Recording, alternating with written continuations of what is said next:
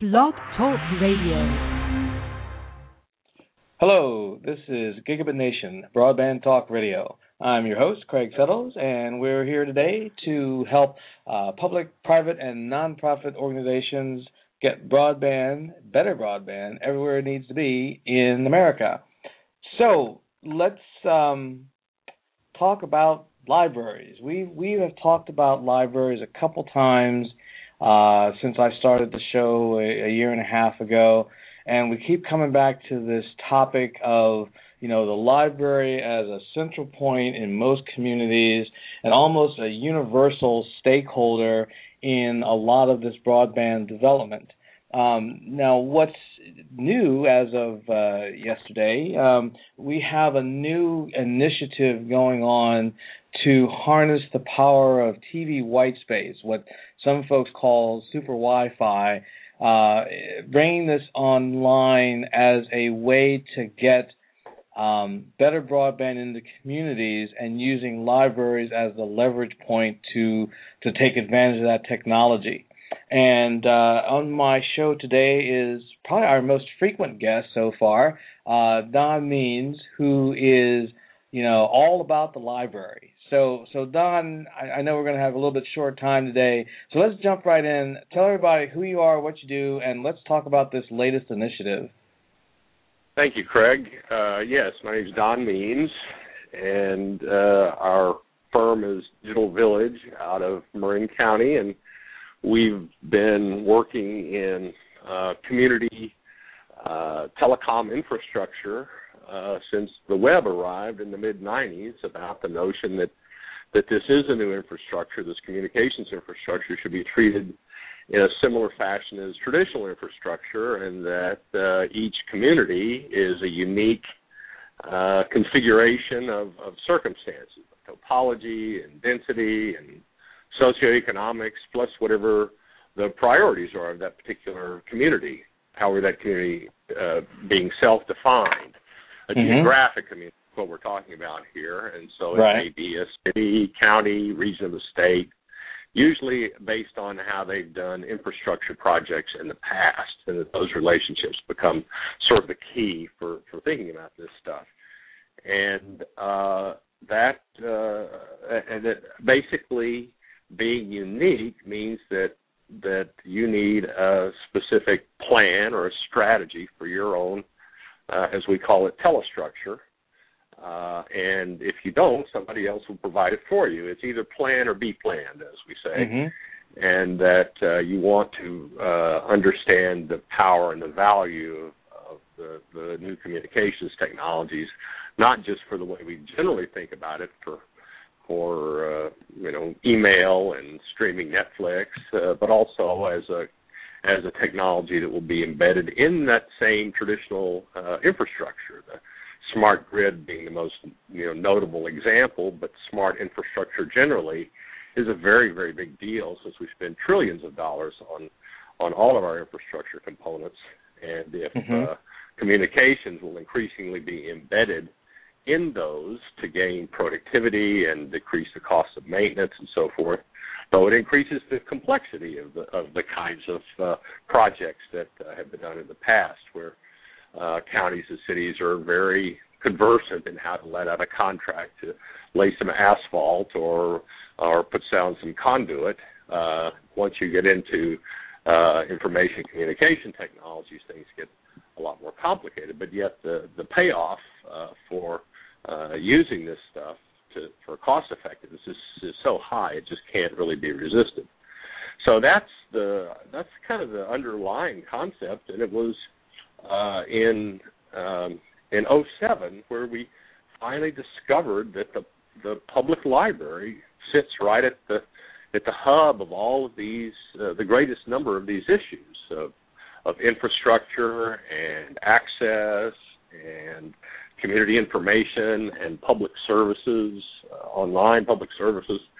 And we, in collaboration and under sponsorship from the American Library Association, the California State Librarian, with support from then FCC Chairman Kevin Martin and Fiber to the Home Council and a number of others, developed the concept of fiber to the library, saying that if we deliver a fiber connection to the 16,000 plus public libraries in the country, this will be the most economical, the most expedient, and the most equitable way to deliver accessible next generation broadband into every community.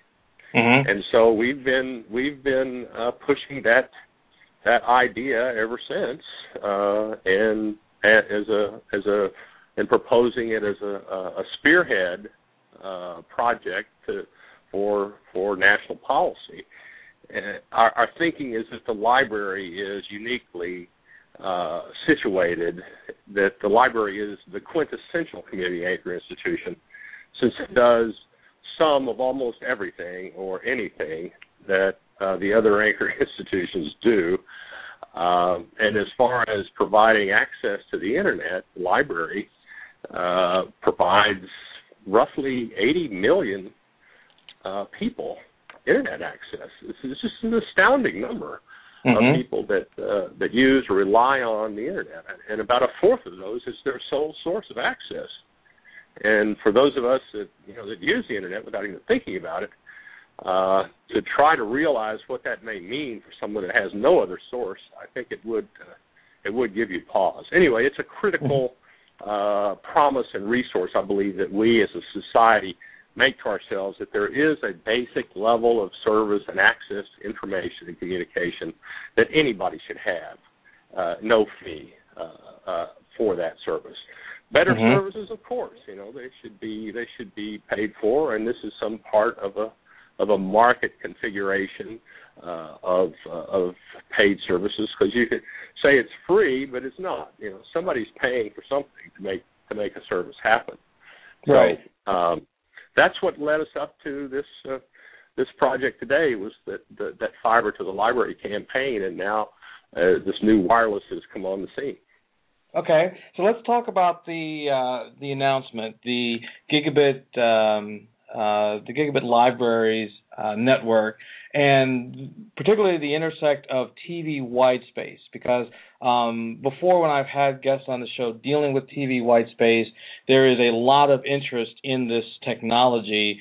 So maybe we want to start with maybe like 30 seconds on what is TV white space, and then talk about that in the context of the initiative, or this latest initiative, the Gigabit Libraries Network.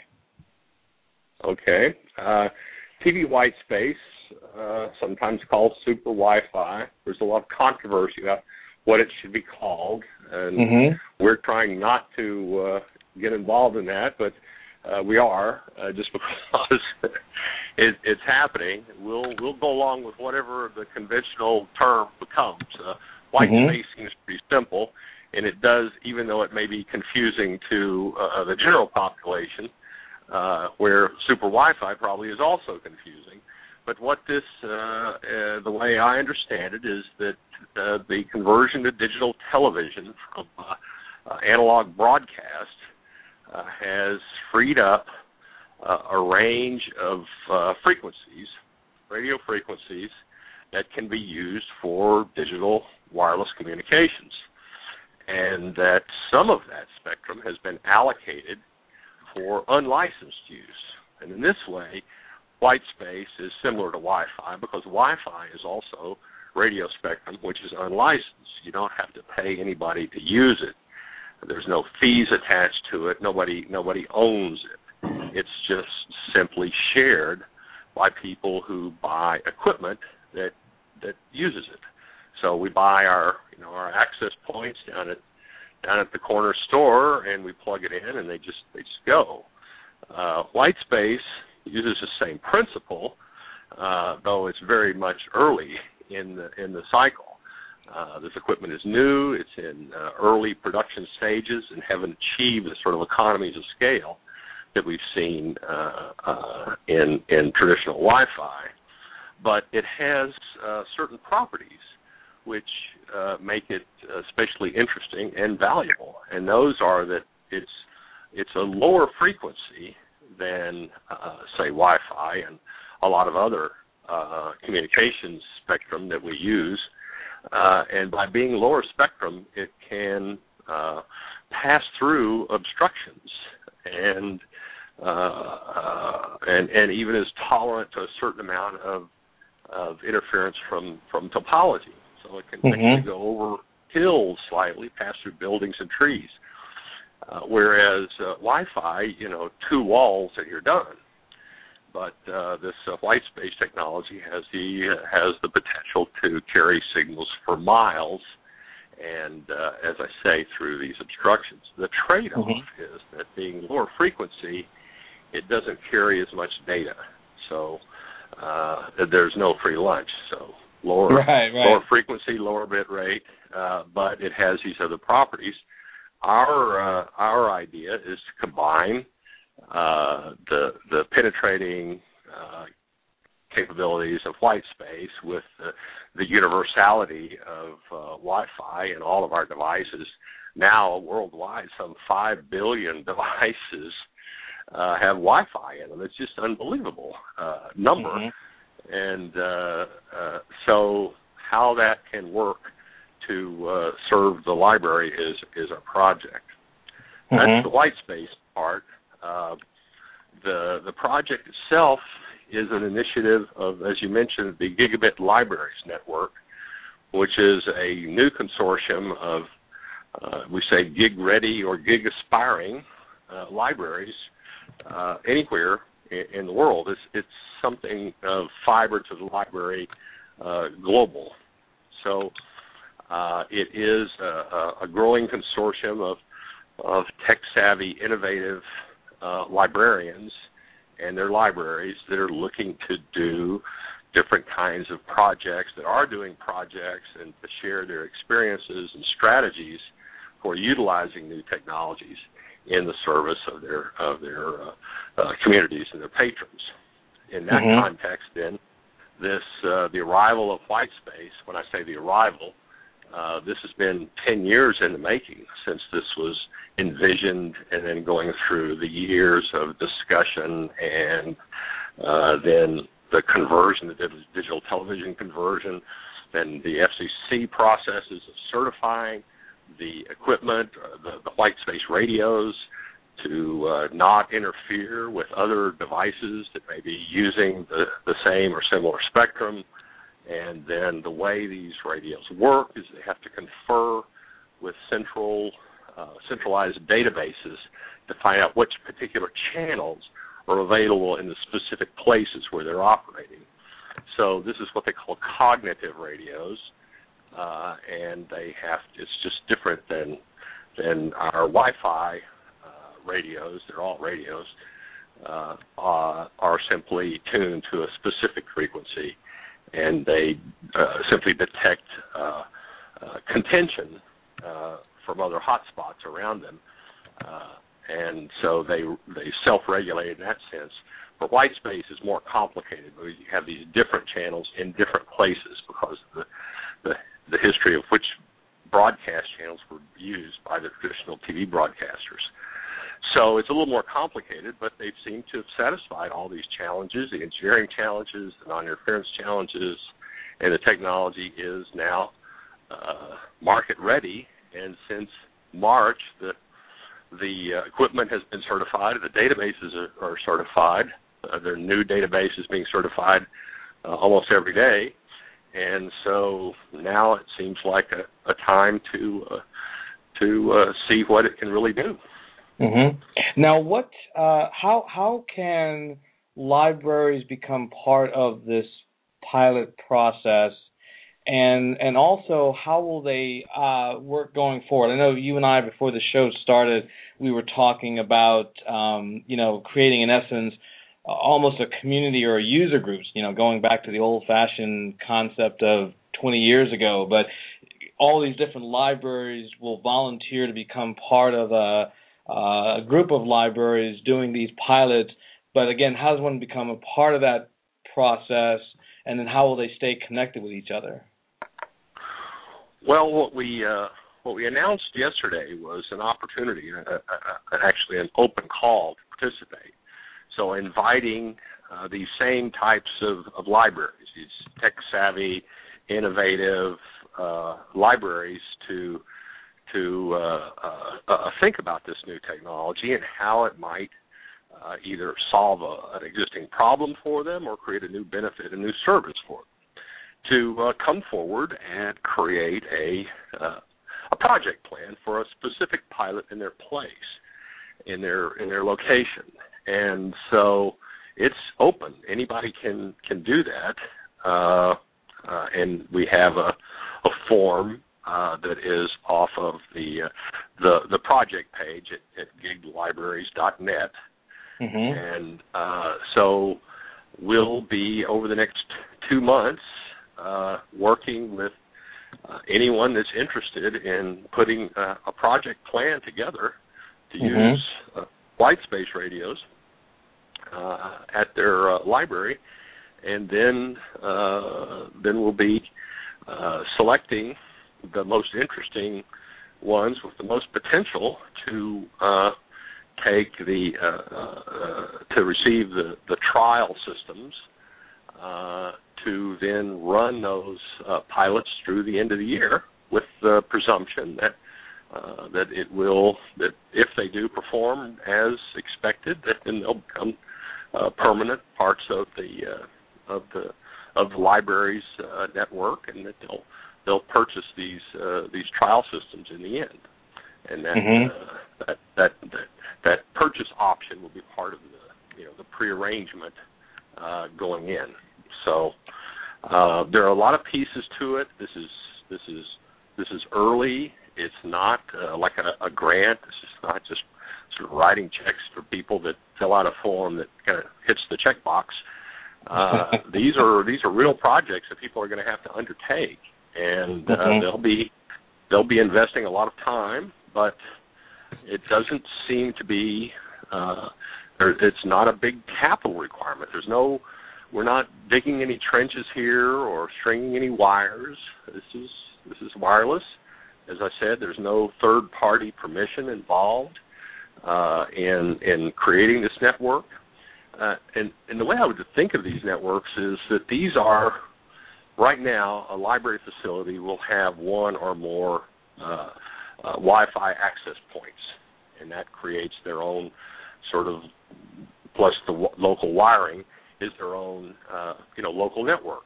So this is really a way to extend that in-house network beyond the facility to access points that are somewhere in the vicinity of the library. So it'll be a wholly in-house network. Now the backhaul part, someone is providing connectivity to the internet, and that party will need to agree to having that connection to the library shared.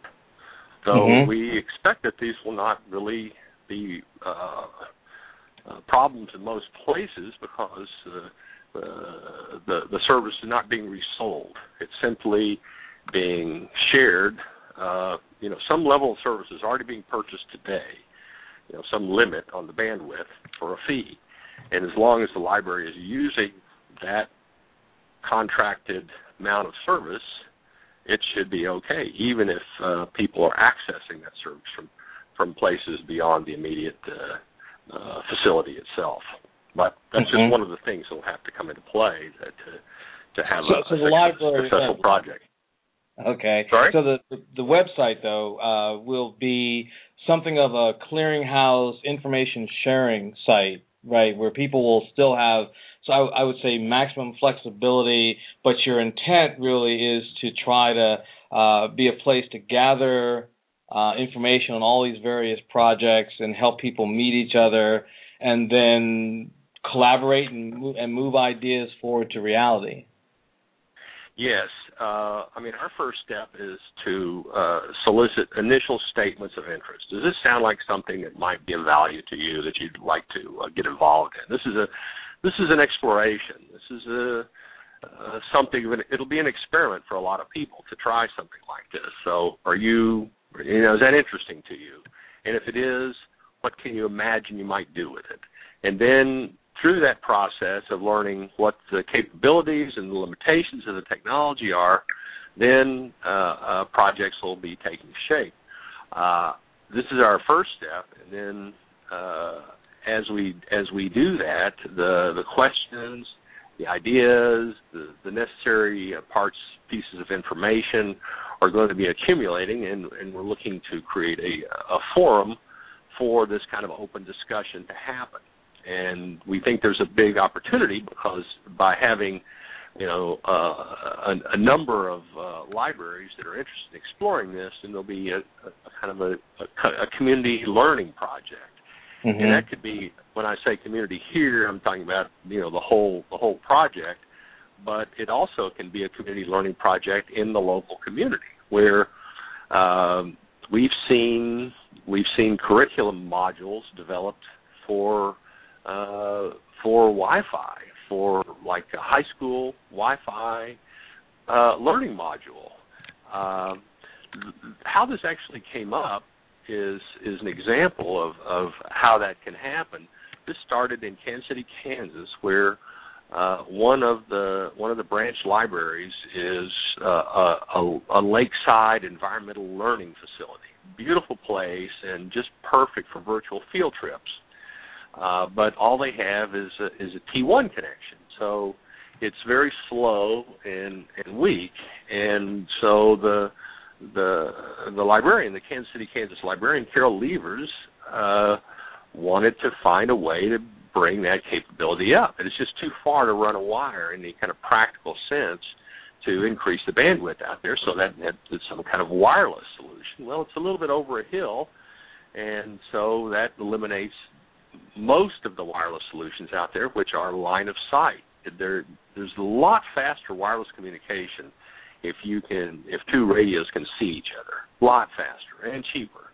But if they can't, if you've got obstructions, if you have a little hill to deal with, then you need these lower spectrums, and there's just not that much of it. White space has emerged to be one of those possible places. So that situation then led to, well, white space is just coming available. Let's look at that. And so the group, which actually is a consortium of the public library, the public school district, the community college, the University of Kansas, and KU Medical Research Center, all the librarians of those institutions have created a consortium to look at different kinds of collaborations that they can do across the institutions. Very interesting project. And it was out of that, one of those meetings, that this idea came up of possibly using white space, and not just using it to solve this connectivity problem, but also using it as a subject area for combined learning projects, so that the community college might look at the technical installation process, kind of technician skill level of this, and that the computer science, electrical engineering department at KU might be interested in, looking at radio frequency and the science and technology behind that. So this can become a learning project that actually everybody can pay attention to in these different ways. At the same time, the whole community can kind of understand more about communications infrastructure, wired and wireless.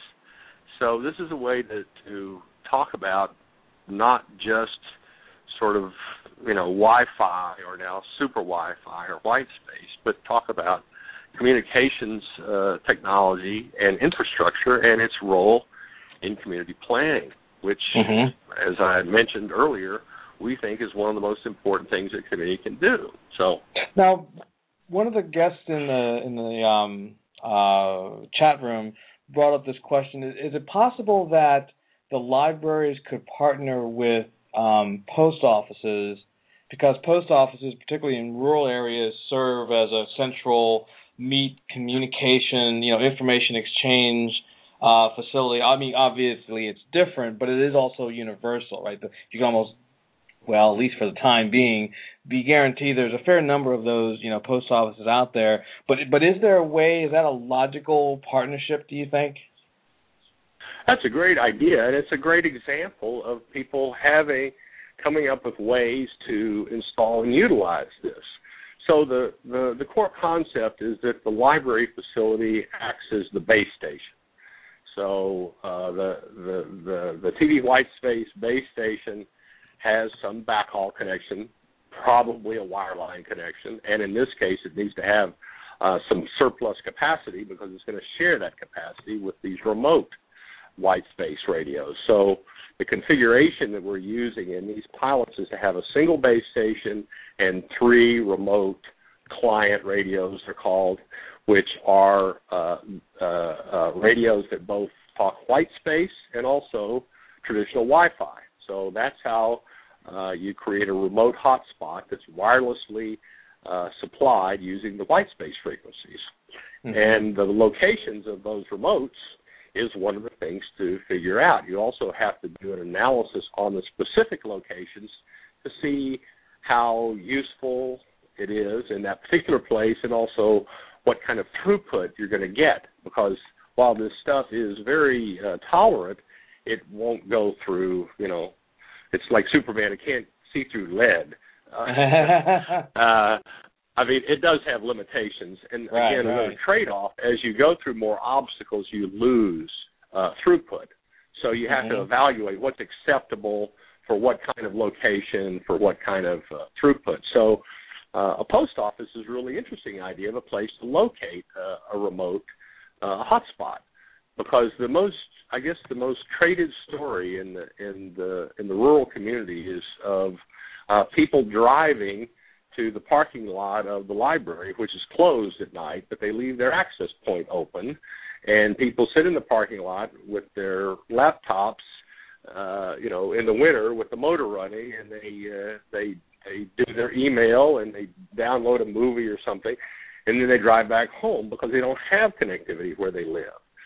So if that scenario can be ameliorated by having another place that's a little closer to where people live, so maybe it's a couple of minutes away rather than 15 minutes away, then that should represent an increased or enhanced service from the library. And the post office, I think the number I've heard is around 9,000 post office facilities. And so they are located in places where there aren't libraries, and a lot of them are in small towns and could make very interesting locations for these remote clients. Of course, you've got to get permission from whoever owns is responsible for the site. With most libraries, if they're looking at putting these in public spaces, which is something we think is appropriate, since library Wi-Fi is open to the public, open to anybody, then these remote hotspots should also be accessible to the public. But given that's a lot of latitude, and so whether somebody's going to own that location is going to have to agree. So if the advantage the libraries have is that libraries are typically departments of city and county government, so that the public spaces, the parks or street corners and so forth, are typically owned by the same entity who's in a position to agree to let one of these client radios be located there. I do want to say, though, that this is not to be confused with Muni Wi-Fi. This is in no way an idea to create a cloud over a whole area or region. These are a number of remote library hotspots served by the central library facility to make access to library broadband more convenient to more patrons. And, it's a facilitator. That we think is ambitious enough. What about?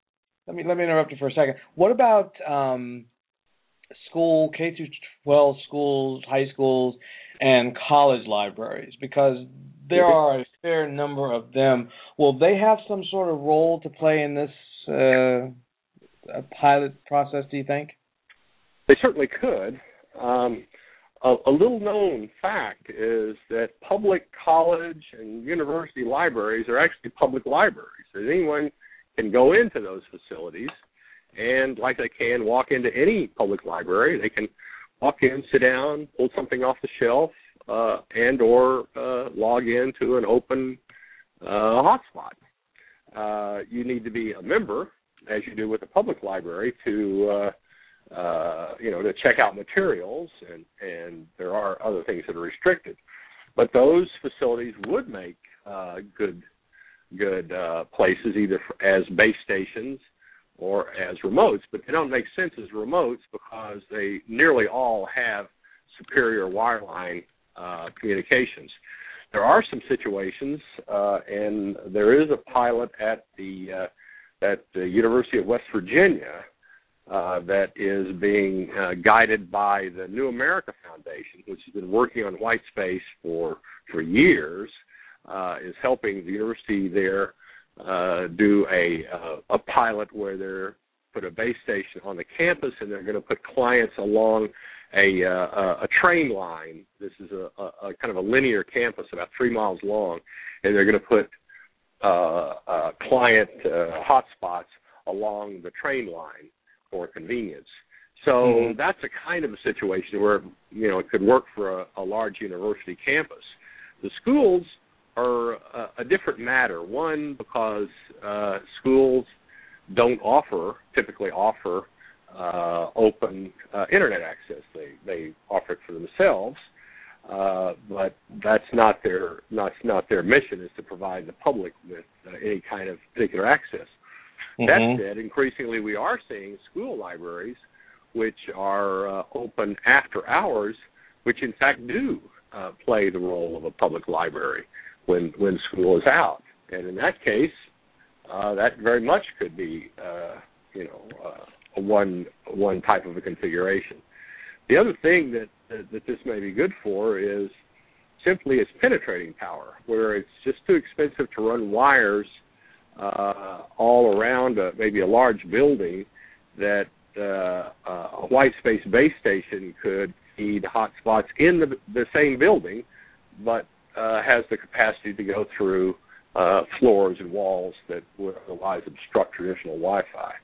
So there are a lot of ways to skin this cat, and ideas like teaming up with the post office to install a client hotspot is just the kind of thing we're hoping will emerge out of the process. This is definitely very interesting. Let's talk a little bit about going a little afield of the this particular pilot project. But again, earlier before we went live, you and I were talking about the FCC's role and in the area of white space in general. I mean, basically, your project or this initiative is looking at one aspect of trying to bring TV white space more into the mainstream. But there are some challenges. You talked about we had a burst of interest and then it kind of faded. So what might be causing that roller coaster ride, and how might the FCC maybe hasten this this adoption of TV white space along? Well, I think they've been doing a pretty good job, actually, Craig. They have to mediate among all the contending interests, which are manifold and not without influence. And so they have managed things the way they do, step by step, and they satisfy all of the issues, or certainly try as they go along.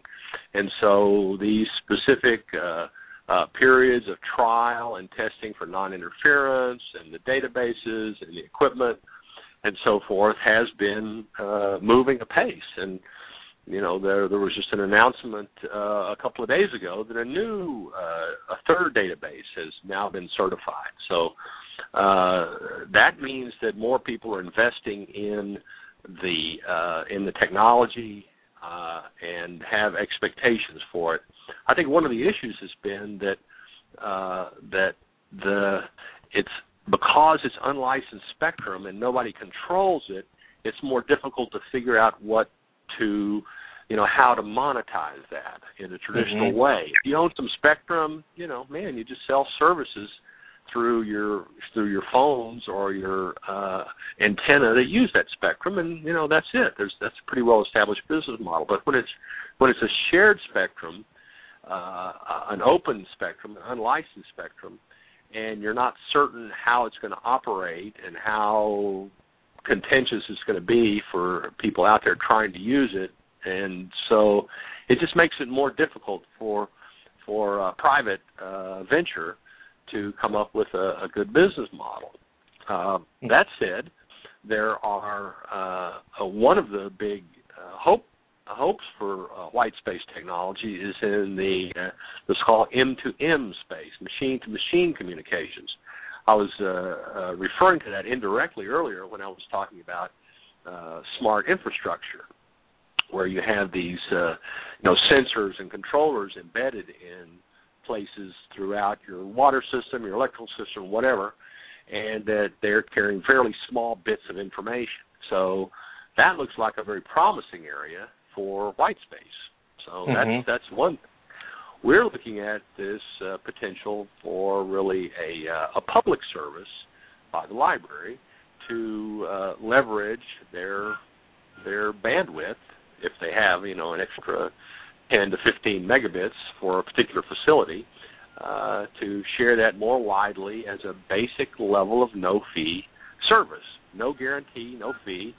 And so hopefully the expectations will be lower, that this is not going to be a place for 12 people to crowd around and all stream the latest Netflix video. It just may not support that much demand, but it will support basic services. And as we say, for a lot of people, the first megabit is so much more valuable than the next 99 megabits because connectivity itself, having basic connectivity, is we're just bought into the idea that this is an essential service.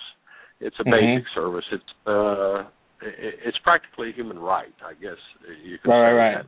I believe the libraries feel that they provide services that constitute a human right access to the world's information. Not all of it, and not in a way that a lot of us are paying quite a bit of money for, but some basic level of service that everybody has a right to access. So it's a market in formation, clearly, and it looks like a real opportunity to leverage an existing historical traditional service of library access for more people more conveniently. Now, if I just want to kind of come back to a point regarding the technology. So if a library already has fiber running in, because a number of the broadband stimulus projects put money into running connections out to libraries as public as community institutions, anchor institutions. And so if a library has fiber backhaul, does that enable them to have a more potent TV white space capability? Well, the white space capability that's one part of it. That's the back end of it. So you have to have bandwidth available to share. And a lot of the libraries that were funded under the BTOP and the BIP program, the one that was managed by RUS, the Rural Utility Service under the Department of Agriculture, have now they have faster connections. A lot there, I think 1,000 to 2,000. I believe a couple of thousand libraries have now fiber connections that didn't have it before. And presumably they have at least a temporary situation where they have more bandwidth than they actually are using or can use right now. They went from, not enough to maybe more than they need for the moment, even as they're trying to satisfy new kinds of demands. But there will be lots of libraries that do have enough backhaul that they can share, 10 or 15 megabits through one of these white space base stations. Mm-hmm. Now, on the front end, the white space then is limited by the availability of broadcast channels in a particular area. So it doesn't work everywhere. In places where there are a lot of broadcast channels, broadcast stations, Manhattan, San Francisco Bay Area where you and I live, L.A., it's just there's nothing available. But that leaves a lot of places and a lot of people where lots of channels are available. And so that's part of the analysis that the project teams need to do, is to see how many channels are available in their area to use for this. Right. And that's the purpose of the database, right, is to be able to find and assign to the available channels that are in an area, right, as part of the infrastructure. Okay. Exactly. Yeah. Well, this should prove the radios do this automatically, but to do an analysis, you can check channel availability, and we have links on the giglibraries.net project site that goes to those to the sites that show what channels are available if you put in an address. There's there's a couple of comments flying around here about what I would consider the value of looking at some of the, non-traditional ways that wireless is being approached in a number of other countries. I mean, you have Google doing this thing with the hot air balloons or the weather balloons as an approach, which is obviously wireless and definitely different. But it's obviously experimental. But then again, from one person or one country's experiment, you can develop ideas for, how you might modify that, that approach here in the U.S. And there's also another entity called Village Telco, which is a Wi-Fi-based mesh network in Africa. So I guess the point I'm trying to make is that we are obviously looking to each other as part of this initiative, as part of this Gigabit Libraries Network initiative, but simultaneously, I think we need to be pushing our library folks to look at other countries and some of the innovations that are happening there in wireless and figure out where there's an overlap, a fit, a potential long-distance collaboration, what have you. Right? That would seem to be logical. I couldn't agree more. This is definitely not a be-all, end-all. This is one particular type of configuration using a specific technology and frequency to do, this one thing, and providing wireless backhaul to these remote library hotspots. But it may not be the best technology in places, even places where there are channels. There may be lines of sight that are available where you can get a cheaper, faster wireless connection to a remote location if you wanted to create a hotspot there. So it is really a process of analysis of what technologies to use where. And the fact that people are trying a lot of different things with unlicensed spectrum, I think, is part of the point of making some amount of spectrum unlicensed. It allows this kind of innovation and creativity by engineers and entrepreneurs to come up with new, interesting ways to use this technology, and they don't really need anybody's permission to do it. The permission has already been given, basically. Right. If you use equipment that conforms to the rules, then do whatever you want to. Right. And so I think this is a really positive development. We are getting a lot of inquiry from outside of the U.S. and expect that this idea can go more widely quickly. If in fact there is a lot of need and the equipment is as advertised and you perform, then very likely we have a market in the making, and a global market at that. Because you're right, a lot of places are doing interesting projects outside of the U.S. in white space today. In a lot of ways, they're ahead of the U.S. in the use of this technology, even as the technology itself is mostly being created inside of the U.S. But that's a really interesting part. It also matches with the Gig Libraries Network, which is a global consortium of libraries. So we are looking to extend this as far as it's ready to go, as soon as it's ready to go.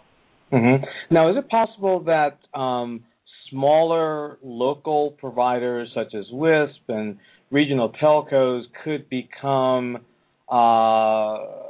it would be easier for them to build a business case than, say, for the large companies? It's a good point about the so-called WISP, the wireless internet service providers. This is a population of providers, commercial providers, that are out there now delivering services wirelessly in everywhere, especially in the outer reaches beyond where most of the wired infrastructure goes. And many of these WISPs are anxious to get their hands on this white space technology as a way to extend those wireless networks to places where their current technologies, which, as I say, are mostly rely on line of sight or building, towers, are prohibitive.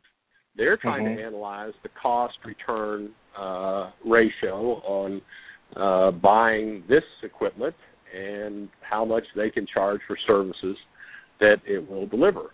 So this is a very important population of commercial users, and I would say partners in developing these pilot projects. To have someone that will actually be there to do the installation and maintenance, and discovering basically how much is involved in doing that is one of the things to be determined through the pilot. Are these, can you just mail it out and somebody pops it up? I don't think so. But does somebody have to go there every day to maintain it? Well, let's hope not. So something in between, and what exactly that is and how is it different in different places is part of what we're all hoping to learn. Mm-hmm. Now, I know you need to go soon, but I wanted to bring up an interesting point in this discussion about WISP. One of the audience members who's WISP and one of my regular visitors here brings up the point that not only libraries but schools and government offices are important to the mix of partnerships and customers and providers. And, because I had mentioned earlier, asked the question earlier, could post offices, because, many or most communities have one, might serve as a way to augment, and you pointed out them being maybe remote nodes for the library, the hub library. I would say, based on, what I'm reading, that, school buildings, government offices, they might have Wi-Fi. There should be some creative way that all of those can be brought together and subsequently facilitating this effort technologically, but also logistically, providing support, and then monetarily, ultimately, because they become part of that customer base. From the WISP perspective. All possible. We're the last ones to say, what's not possible. And this is open stuff. Nobody needs our permission to do anything in this. We're just trying to initiate a conversation and elevate the most interesting projects that people can come up with, in the next 2 months. Other than that, the market is free to go. It's free to go today. You can call up one of these providers, get a request for proposal, and just do it. We just hope that you would join the community and let us know what you're doing, but you don't need us to do that. And for anybody that is interested and wants to kind of have this sort of conversation and keep it going and pay attention and put new ideas in, the blog, which is a Google Plus community off the Gig Library site, is open to anybody to register, and that's where comments will be posted. Though we're looking to create a more active forum that we should be able to announce in the next few days. And so if we can, if you have another question, maybe we can wrap here. Well, I was going to just basically ask you, what would be your parting, thought on, communities that might be listening to this and say, well, should we or shouldn't we? Maybe they're almost convinced. What's the kicker here? What's the key reason why communities should really explore getting their libraries to be part of this initiative? Well, I want to make a distinction between, making an open call to participate in a sales pitch. We're not doing that. We're doing the latter. We are inviting people that see opportunity here and will bring new ideas rather than looking for us to, tell them why this is good for them and that they should do it. If the pilots all work, I would expect that would be really the next phase for even early adopters to need some convincing. But I would say that the simplest concept is that if you believe that your library would benefit from having more places to access digital library services, one of which is the Internet, but not entirely. There are a lot of digital resources and services which libraries provide that don't involve the Internet, and that even having this as a new wide area communications network, even autonomous network, has a lot of value. And these are all kind of suppositions. So we're looking for the people that are a little bit adventurous, that have an experimental mindset, that are, prepared to innovate and take leading roles. So I don't want to be trying to convince people that this is for them, because it may not be. But I think there's enough evidence out there are enough stories out there that the people that we expect to come forward can make their case for their particular situation. And we just hope that they'll take the time to go through that and think about it and get involved. Excellent. Now, one of the audience members suggested you guys set up a Facebook page, which I agree is a good adjunct. I mean, I probably shouldn't take too much extra time, to do that and then link it from the website and vice versa, to be out there where everybody is. Well, it's a good suggestion. We're trying to kind of manage the various social channels, and Facebook certainly is a big one. We're actually looking at all of the different channels of communication, and of course you can't do that without looking at Facebook. We're just getting going, and I suspect we'll do that pretty soon. LinkedIn is another one of our favorites. It's also a favorite among librarians who are really at the crux of all this and our heroes. Excellent. Well, on that note, I'm going to let you be off because I know you're really busy today on the heels of everything else that's going on. Thank you for being my guest. You do this two more times, and I'll just make you a guest host. And well, thank you, Craig. We always appreciate your interest and the people that tune in. Excellent. And then we can get you via link. People can get to you via LinkedIn too, as well as you like through a LinkedIn profile. Yes. Don Means should turn me up. Excellent. All right. Cool. You have a great rest of your day, and again, thanks for being on the show. Thank you to our audience for checking in with us. I know that the white space, TV white space topic is rather a popular one, at least in certain circles. Now that we just bring this thing forward and start coming up with some really good, cool, innovative ideas, I think that everyone here is going to benefit. So we will be back on the air again soon. Everybody keep in touch, and we'll talk again soon.